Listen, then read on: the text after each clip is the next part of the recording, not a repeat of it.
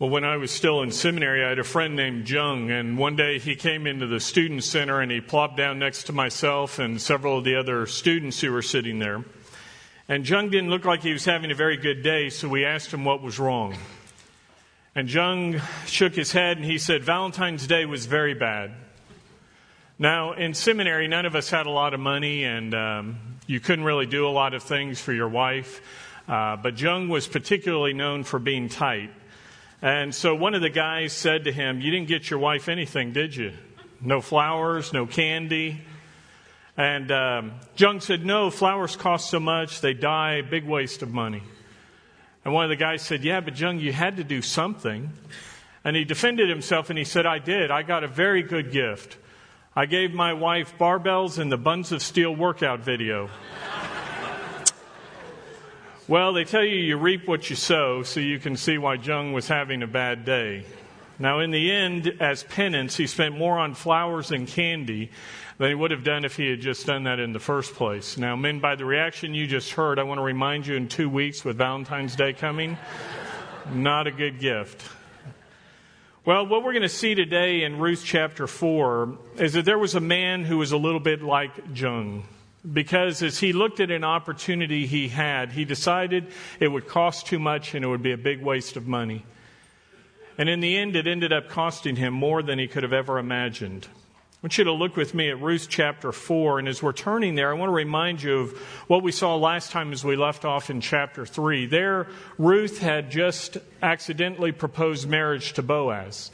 Boaz was the kinsman redeemer, she thought, who would be the one to redeem her.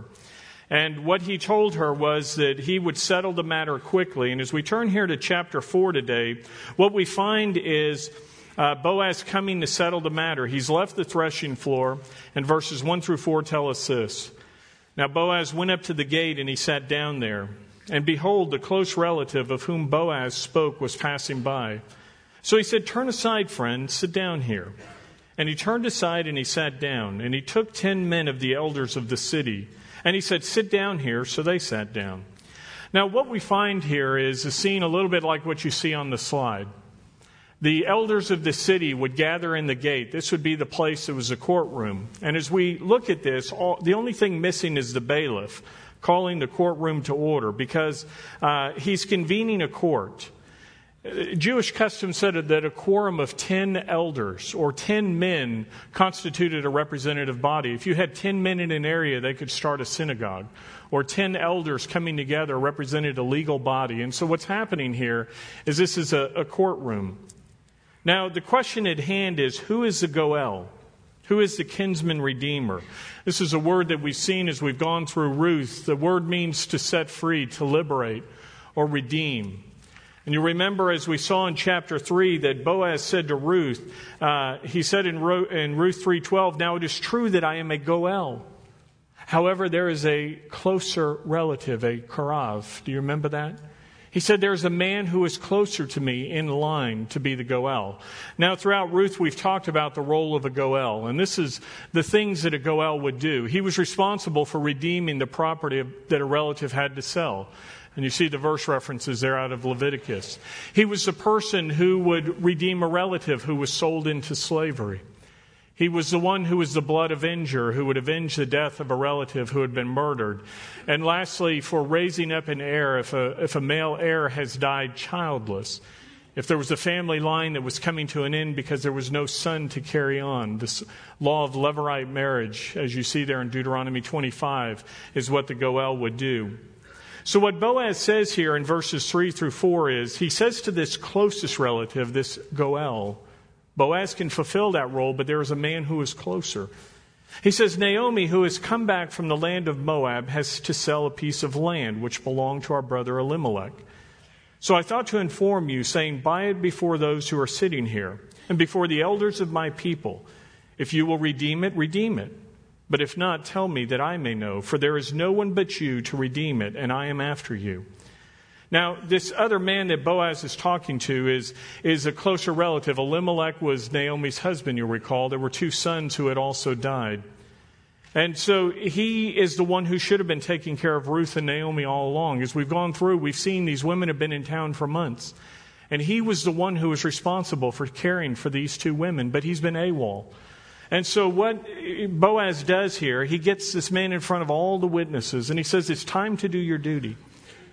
Now, as he does so, he kind of takes a little jab at the guy here in verse 4.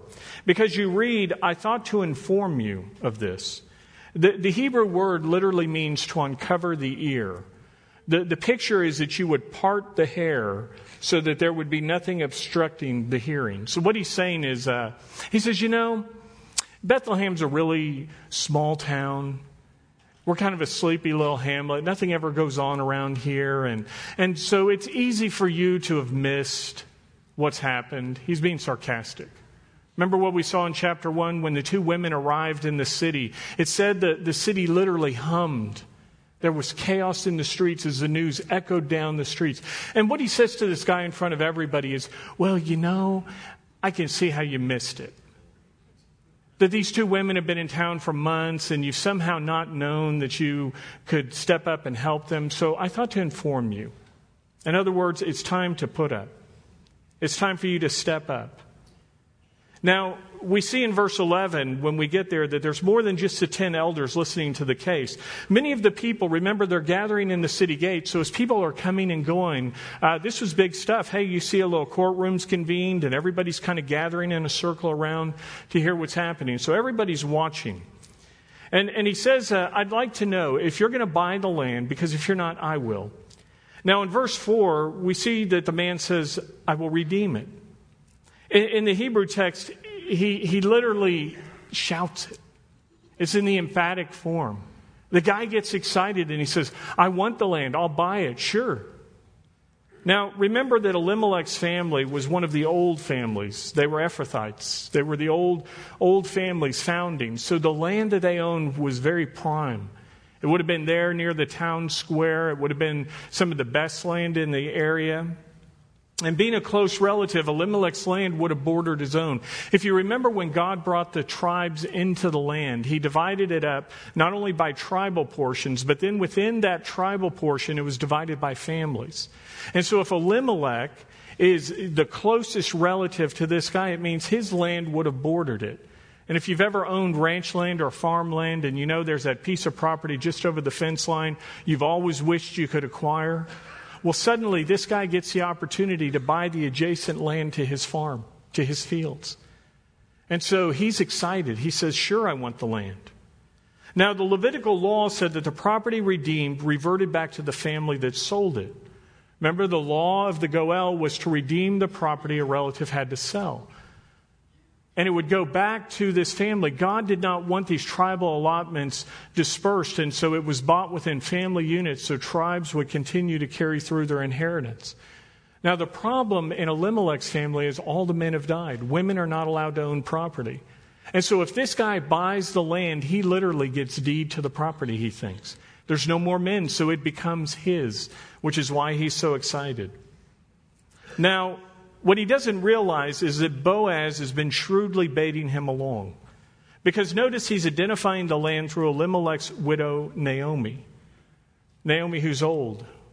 Naomi who's past childbearing age. So he thinks if I buy the land, it's mine. Now in verse 5, Boaz drops the bomb on the guy. He says, and on the day that you buy the field from the hand of Naomi, you must also acquire Ruth the Moabitess, the widow of the deceased, in order to raise up the name of the deceased on his inheritance. You see, Boaz says, did I forget to mention this is a package deal? You see, along with the land, you get Mahlon's widow, the bottom, raising up an heir. He says, on the day that you quanah, it means to buy, acquire, redeem the land, you also acquire Ruth. You see, as a kinsman redeemer, he says, your role is not just to buy the land at the top there in chapter 4, verse 3, but chapter 4, verse 10 of Ruth, it's to raise up an heir. You see, this other Goel has been sidestepping his role for these women, so he didn't know about Ruth. Now, it's not that he didn't know Ruth returned with Naomi. The whole town knew that. But remember, nobody else was at the threshing floor the night before, where Ruth came and said, spread your kanath, spread your wing over me, marry me, become the Goel, the Redeemer. And he said, Ruth, your hesed, your loyal love, your faithfulness is even better than before. Not only have you cared for Naomi, but now you're willing to step into the role of raising up an heir, to marry back into the family, to raise up a son to continue the line. Now, this guy didn't know that. And so what he does is, Boaz here, as he drops the bomb, he says, Ruth is the Moabite, the Moabitess. When you get Ruth, you get the land. And Ruth is, that young, fertile one who can still have a son. And what this guy suddenly realizes is the land he thought that was going to be his won't be his. Because he will spend the money to buy the land. And then he'll have to give that land back. Not only will he be out the money of that it costs to redeem the land itself, but suddenly he's going to have a family to support that's not his own, so to speak. Because in verse 3, we saw that Boaz is committed to doing the right thing. Remember, he wanted to marry Ruth, but what he said is, I'm going to give this other guy a chance. But do you notice the liabilities now that he's piling up? The Scripture tells us as believers we are to be innocent as lambs and shrewd as serpents. And here we see an example of what that looks like. Boaz is being righteous. He's doing what God said, giving this other Goel the opportunity. But what he's not doing is making it easy on the guy. He's piling up the liabilities. He calls her the Moabitess. Up until this point, Boaz has always referred to her as my servant, my daughter. But now he kind of twists the knife a little and he says, Ruth the foreigner. You get her, and you're going to lose the land. And as he's emphasizing the liabilities, it works. Look at verse 6. And the closest relative said, I just remembered. I cannot redeem it for myself. Why? Look at what he says. Lest I jeopardize my own inheritance. Redeem it for yourself. You may have my right of redemption, for I cannot redeem it. When he says it will jeopardize my inheritance, again, this verb is in the emphatic form. It's in the hiphil form, which intensifies the meaning. He literally says redeeming Ruth will ruin, will spoil, will destroy my inheritance. It describes the effects of warfare, the aftermath of an insect invasion that wipes out the crops. He says, if I marry Ruth, there will be nothing left. Now, friends, he's not worried she's going to be one of these shop till you drop type of wives. We've already seen Ruth is a woman of excellence, a hard worker. But what he's worried about here is that Ruth, being young and fertile, is going to conceive a son.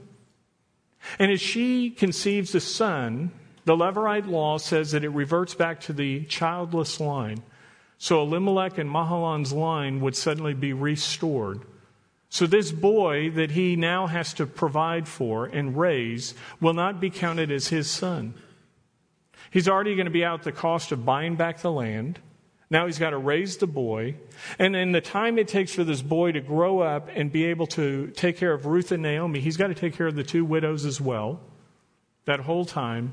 And then in an ironic twist of irony, what could actually happen is he has a son that goes to Elimelech and then he doesn't have another son.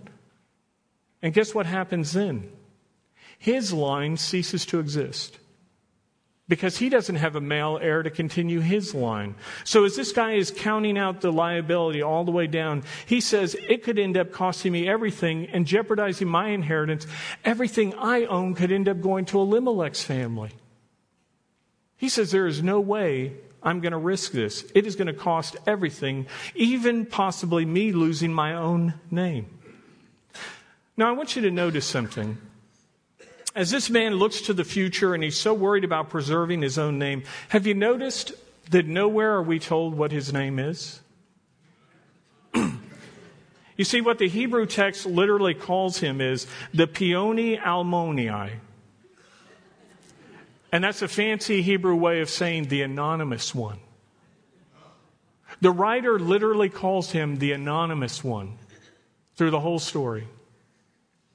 Do you see, in a divine act of justice, in a twist of irony, this guy who was so worried about preserving his own name ends up having his name lost? We don't know who this guy is. We're never told his name. But here we are, thousands and thousands of years later, hearing the name of Boaz. Boaz is the one who is willing to do what God wanted, who was willing to sacrifice, to trust God. And he has his own name remembered, as has happened for thousands of years.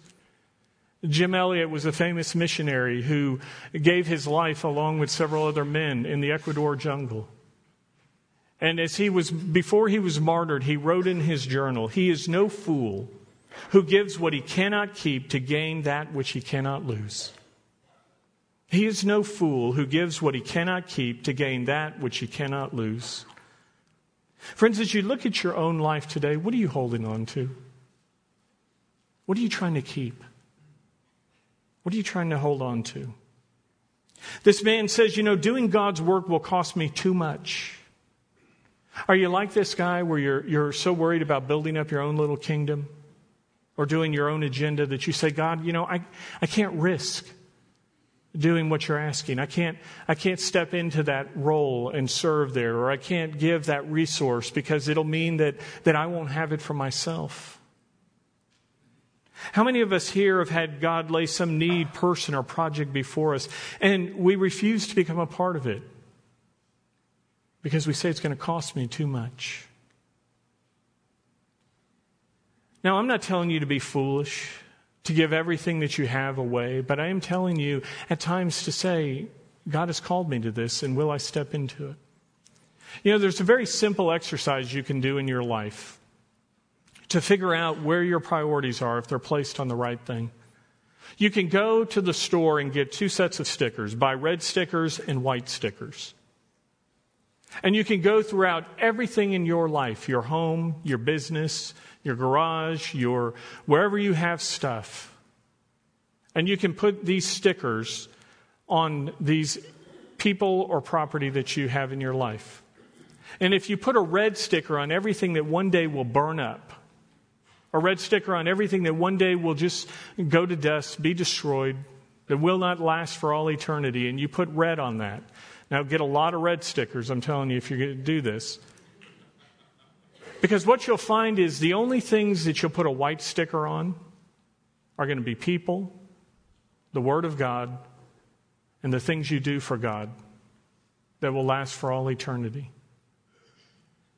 And as you put these 2 different stickers on, you'll suddenly realize what is most important in your life, where your priorities should be.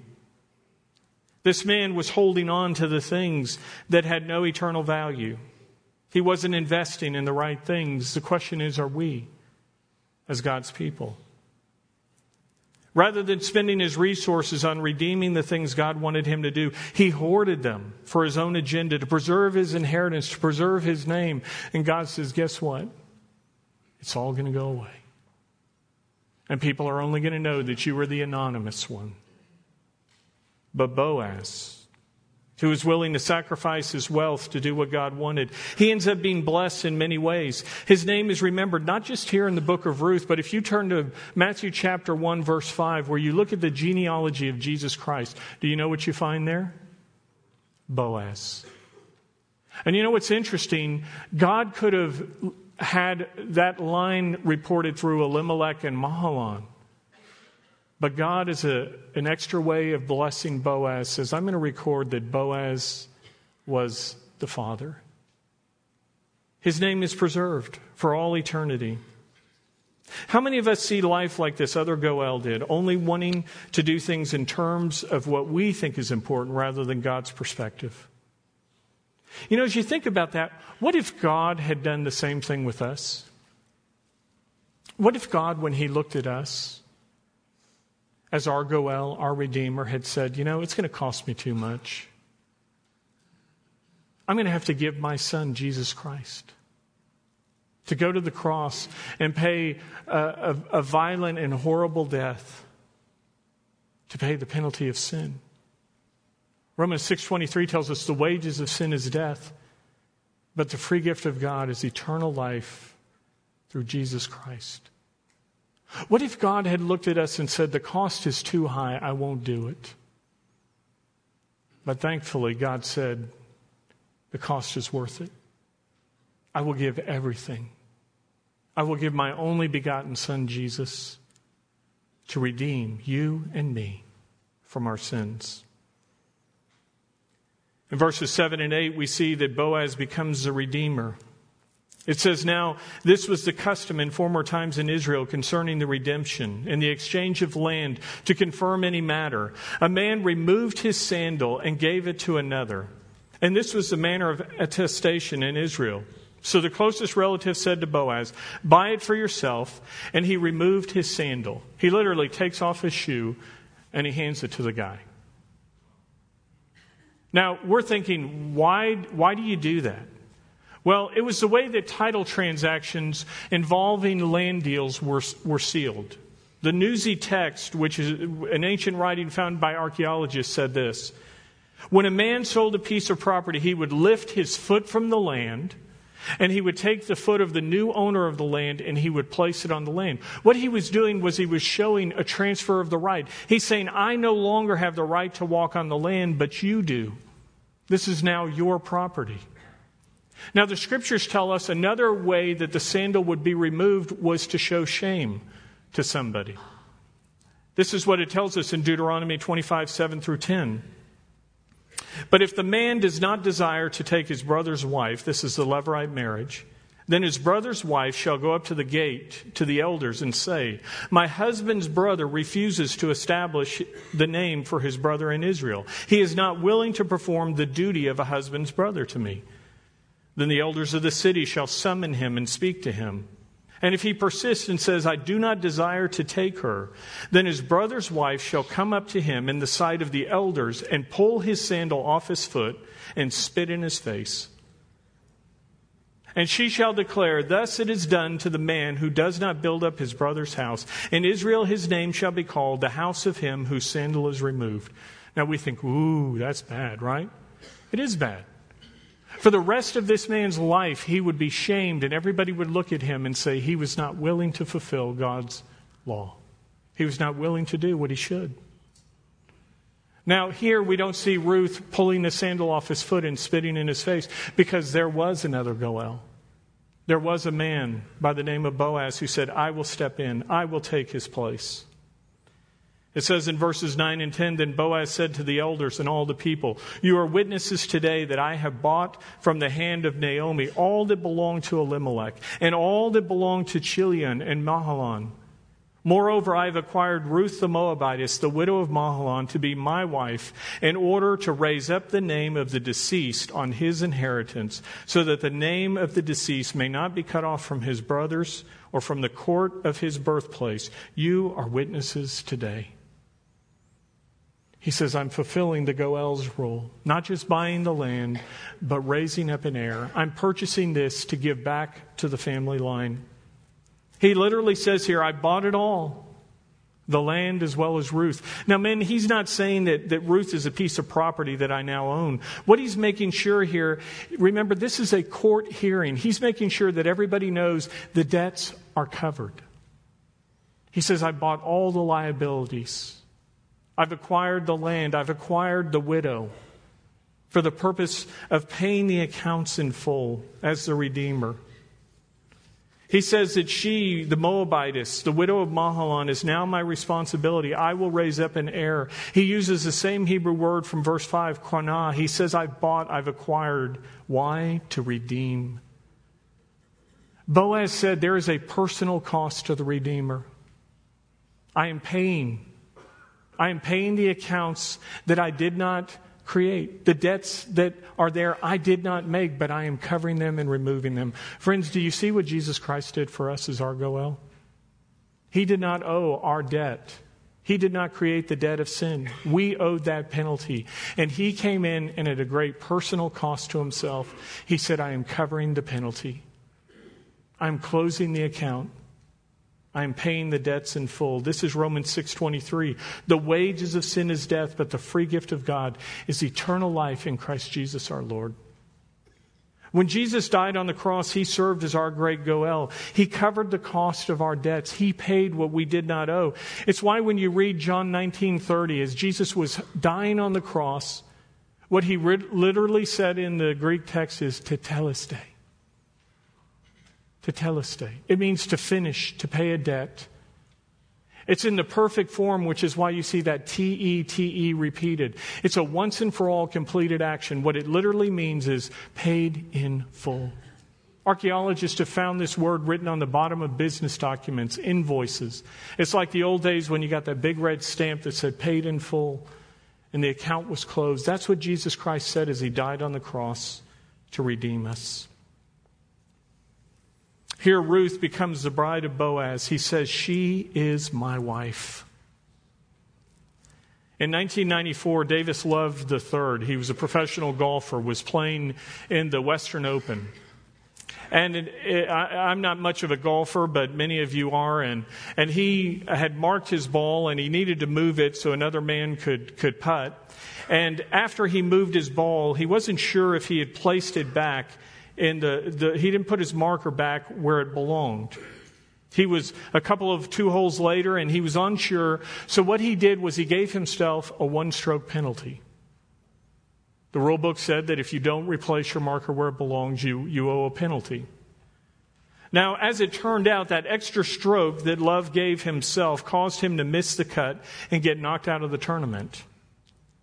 Now, if he had made the cut and finished dead last, he would have earned $2,000 for the week. And when the year was over, Love was $590 short of automatically qualifying for the following year's Masters. By calling a 1-stroke penalty on himself, it cost him an automatic bid into the Masters. He began 1995 now needing to win a tournament to get into the Masters. And when Love was interviewed and asked how much it would bother him if he missed the Masters for calling that penalty on himself, this is how he responded. How would I feel if I won the Masters and wondered for the rest of my life if I had cheated to get in? Now, Davis Love's story has a happy ending. Because the week before the Masters, he qualified by winning a tournament in New Orleans, and he went on to finish second in the Masters, winning over $250,000. No matter what the cost, it was more important to Love to do what was right. And as we look at this story here, that was Boaz. Boaz felt it was more important to do what was right. As we talked about last week when he was there at the threshing floor, he could have cut corners. When Ruth said to Boaz, marry me. As we talked about, he could have rationalized and said, look, this guy's been neglecting you for months. He has no interest in you. I'm going to go ahead and just take you as my wife. By coming before the court, he ran the risk of this guy saying, you know what, I'm going to marry Ruth. Boaz loved her, we saw.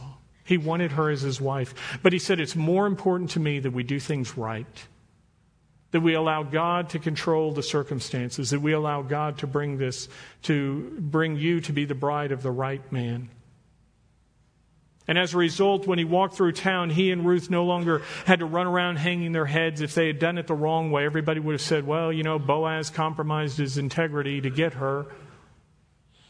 But because they did it the right way, look at what verse 11 says. He received not only the blessing of God, the blessing of having Ruth as his wife, but the people blessed them. It says, and the people who were in the court and the elders said, we are witnesses.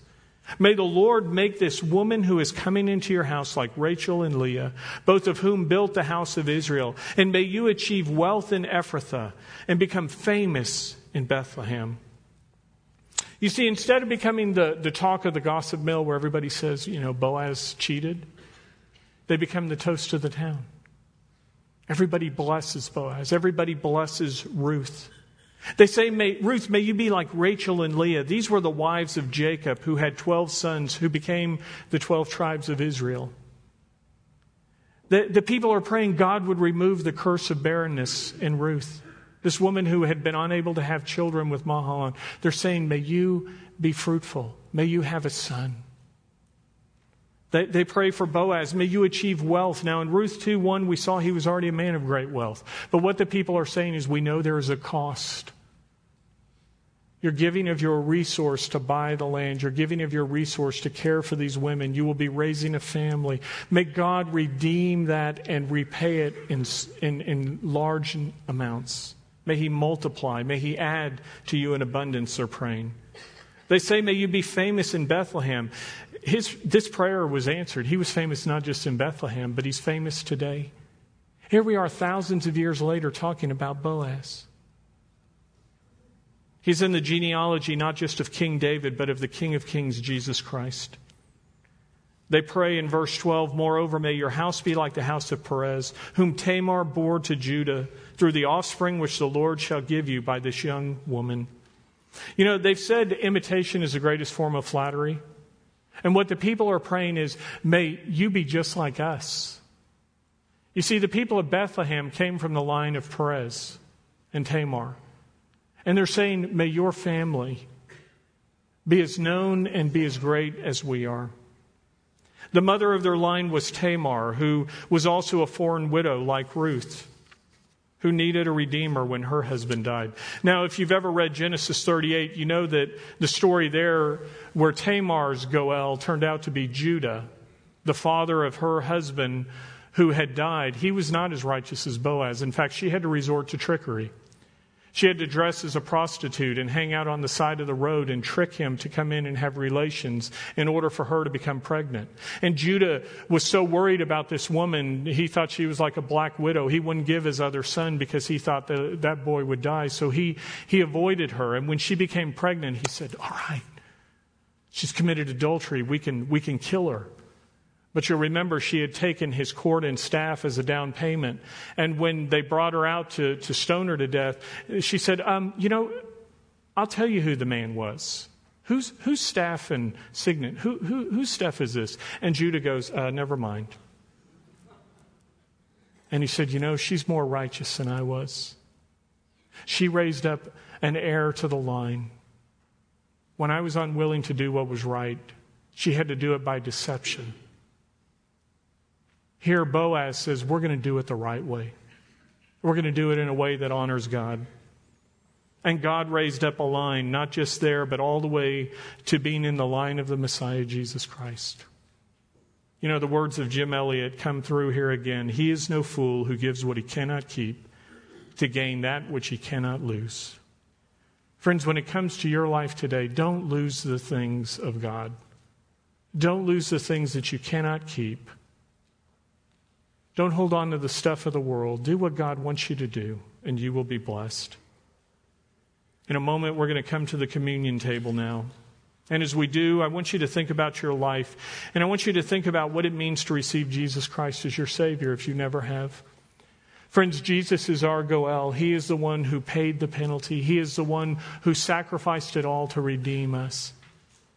If you've never come to faith in Christ, I invite you to do so today. As we come to this communion table, we are reminded that God was willing to pay the penalty, to redeem us, to restore us, the relationship that had been broken. As we think about what Jesus did for us, 1 Peter 1:18 through 19 tells us this. Knowing that you were not redeemed with perishable things like silver or gold from your futile way of life, inherited from your forefathers, but with precious blood, as of a lamb unblemished and spotless, the blood of Jesus Christ. Friends, that's what Jesus did for us. He paid that penalty for us. He redeemed us with His blood. As we come to this communion table, you're going to be handed a piece of bread representing His body and a cup representing His blood. And as you take, I want you to hold those elements, and I want you just to think about the price that was paid. What Jesus did to redeem us. The purchase price that it cost Him. And thank God for His great gift to you. Thank God for His great sacrifice. And as I said, if you're one who has not yet come to faith, as you take those elements, tell Jesus, today I'm coming home. I want to be made a part of the family. I know you paid the price for me, and I accept your death. I'm turning from my sins unto you to be my Savior. And if you do so, the Scripture says you will be made a part of the family. The purchase price is paid. The account is closed through the blood of Jesus. For the rest of us who have come to faith, use this time to confess any sins you may have. And if you're a member of Wayside Chapel, or if you're just a believer in Christ who is visiting for the first time today, you are welcome to come. This is an open table to all of us who are believers. Men, will you serve us? Take and hold those elements, and we'll take them together.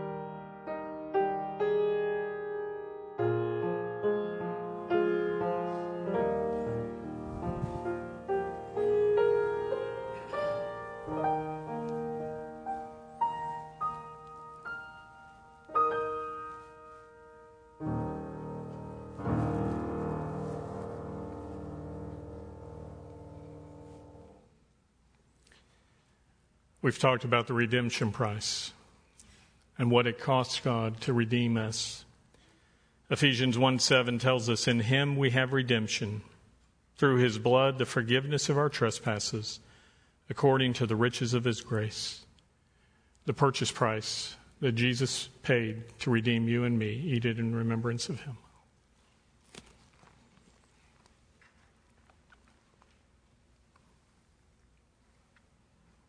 And as we hold this cup, I'll read for you again 1 Peter 1:18 and 19.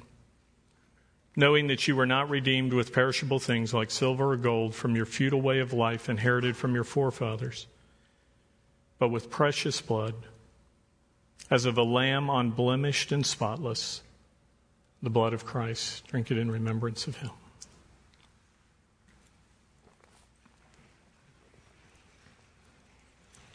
Will you join me, please, as we close? Lord God, we thank you for your great gift of grace, for your willingness to pay the ultimate price, the price of our redemption, to come and take our place, to close the account that we created, to pay the penalty that you did not owe and that we could not pay, to set us free from the penalty of sin and death. We thank you, Lord Jesus, for our story of redemption. We thank you that you were the one who came to set us free. May we be those who go into the world now to share the good news of salvation and the gift of grace that we've received with others who need to be redeemed as well. We pray this in the name of our Savior, Jesus Christ. Amen.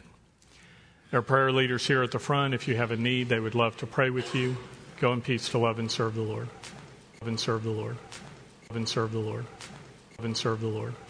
Love and serve the Lord.